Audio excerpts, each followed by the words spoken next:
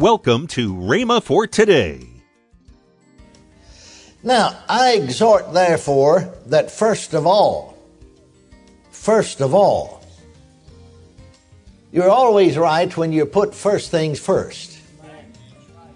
And the reason we get into difficulty a lot of times, even with God's Word, is because we don't put first things first. Welcome to Rhema for Today with Kenneth and Lynette Hagin.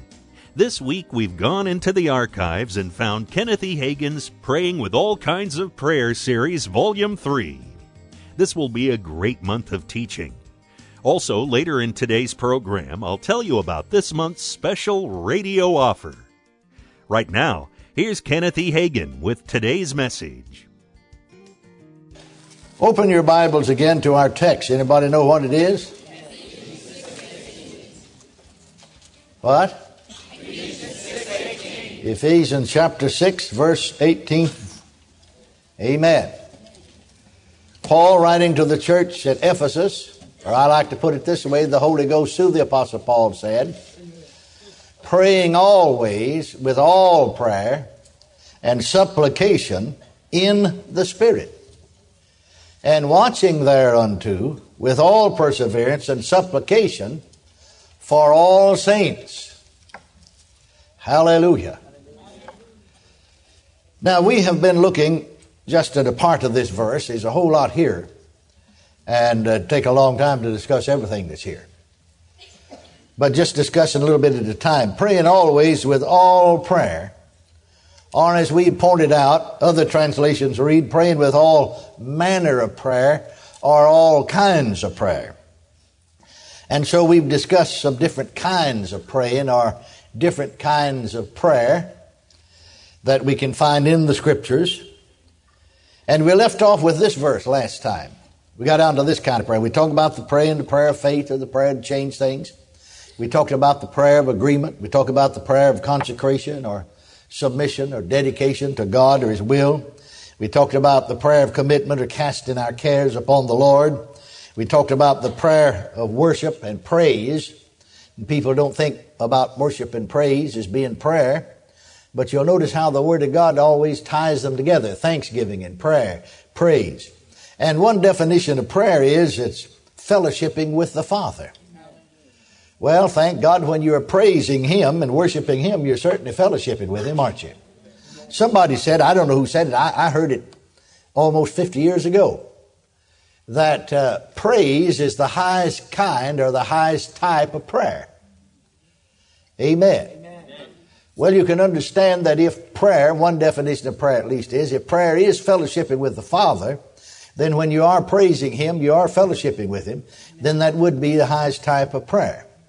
Amen. Now, let's talk about the prayer of intercession in 1 Timothy 2, chapter 2, verse 1 through 4. If I understand correctly, Timothy was pastor at this time. And Paul says, or I like to put it this way, the Holy Ghost said through the Apostle Paul, I exhort, therefore, that first of all, supplications, prayers, intercessions, and giving of thanks be made for all men. And then he tells us who the all men are that he's talking about so that we can get it clear in our mind. For kings and for all that are in authority. In those days, the leaders of nations were more kings. And so he's talking about those in authority. He explains that. For kings and for all that are in authority. Now, why I pray for them? That we as Christians may lead a quiet and peaceable life in all godliness and honesty. For this is good and acceptable in the sight of God our Savior, who would have all men to be saved and to come unto the knowledge of the truth. Now, notice this fact, that this is good and acceptable in the sight of God. Now, there's two things.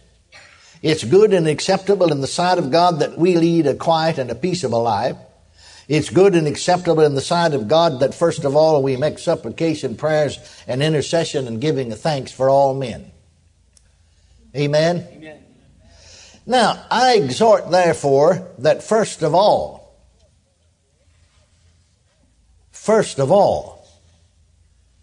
you're always right when you put first things first.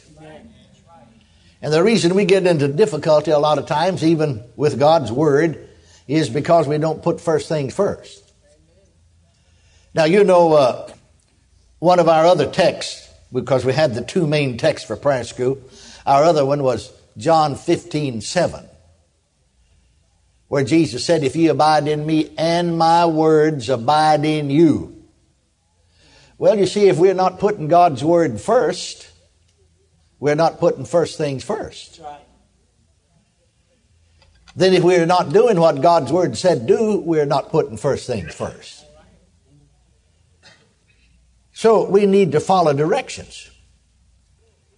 You know, we could say, you know, that we believe in driving an automobile, but that don't mean you can drive one. Amen? And so we can say that we believe in prayer, but that don't mean that we're a prayer. You got to learn. Amen. Amen? And you learn by experience and by the Word of God and experience. The Word of God always comes first. So the Word says, I exhort therefore that first. Well, now what does it mean first? Well, he means just put first things first. Even before you pray for yourself. Did you ever stop and think about that? Even before you pray for yourself. Pray for those that are in authority. See, God will do things for us because we're here. Say, well, they're not even Christians, these leaders. Well, you know, you're a student of history, aren't you? You know from history that very seldom did you find a king that was a Christian. But you see, God will do things because we're here. And because we ask Him. Back over in the Old Testament, Jeremiah 33:3, He said, call unto me and I'll answer you, and show thee great and mighty things which thou knowest not. He'll do things just because we ask Him and because we are in our covenant and He's established a covenant with us and we have certain covenant rights. And just because we ask Him. We'll go into it in detail a little later on in these studies, but you remember in the Old Testament, in the 18th chapter of Genesis, about Abraham and his intercession for the cities of Sodom and Gomorrah.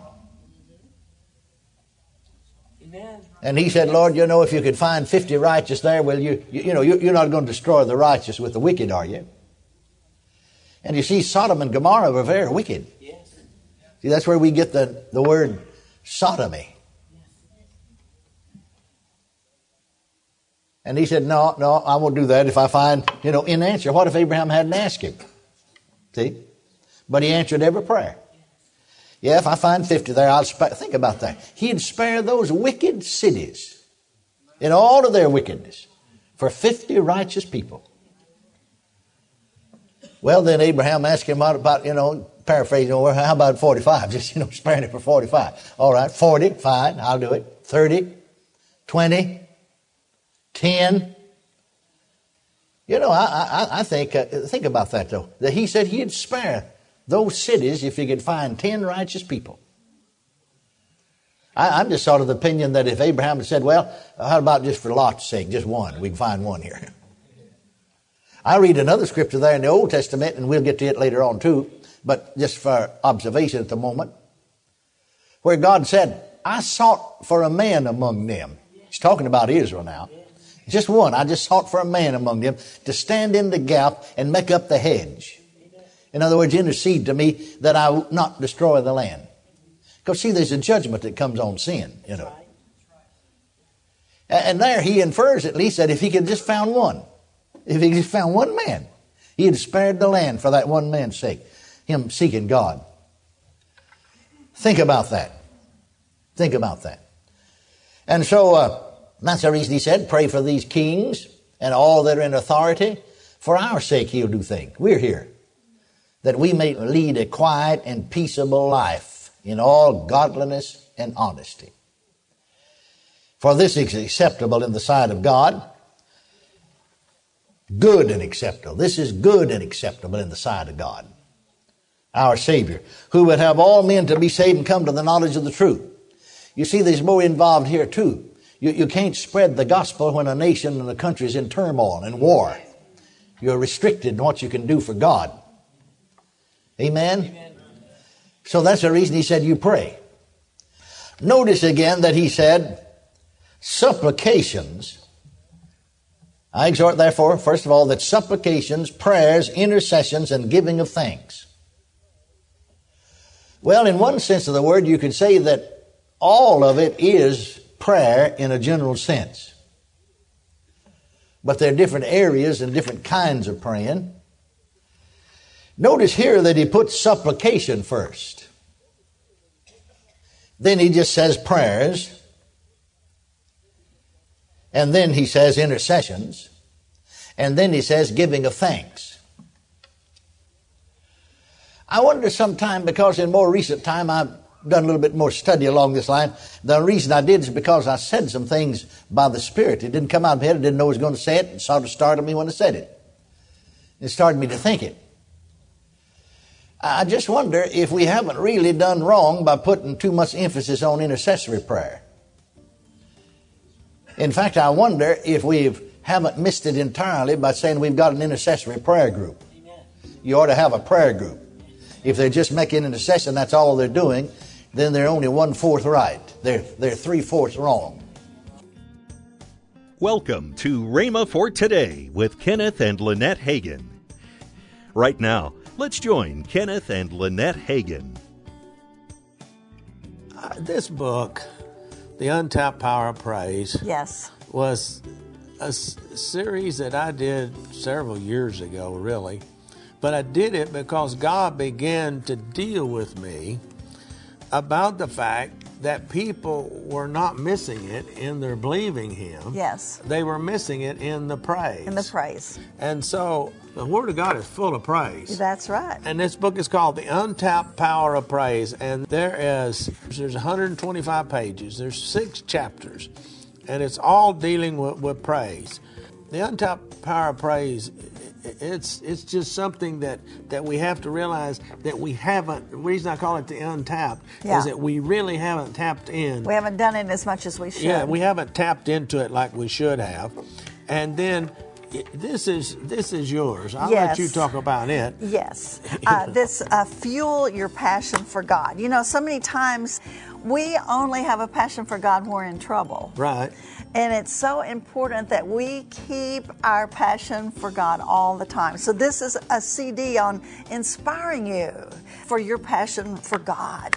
And I trust that will help you. Now, these are being offered for a gift of $19 or more for these 2. But when you order those, you know, the world we're living in, there's so much negativism. I know. I have a 2 CD series called Staying Positive in a Negative World. Yes. And everybody that orders with the gift of $19 or more gets the Fuel Your Passion and Untapped Power of Praise. I am going to throw this 2 CD set in, Staying Positive in a Negative World. That's right. Because I think this is something you need right now. Yes. Call toll-free 1-888-FAITH-99. Again, call toll-free 1-888-FAITH-99. You can also order online at rhema.org. That's RHEMA.org. rhema.org. Or if you prefer to write to Kenneth Hagin Ministries, our address is P.O. Box 50126, Tulsa, Oklahoma 74150. We always love to hear from our listeners, so write in or email us today and become a part of Rhema for Today. Tomorrow, Kenneth E. Hagin will continue his message on Praying with All Kinds of Prayer Series, Volume 3. That's tomorrow on Rhema for Today with Kenneth and Lynette Hagin.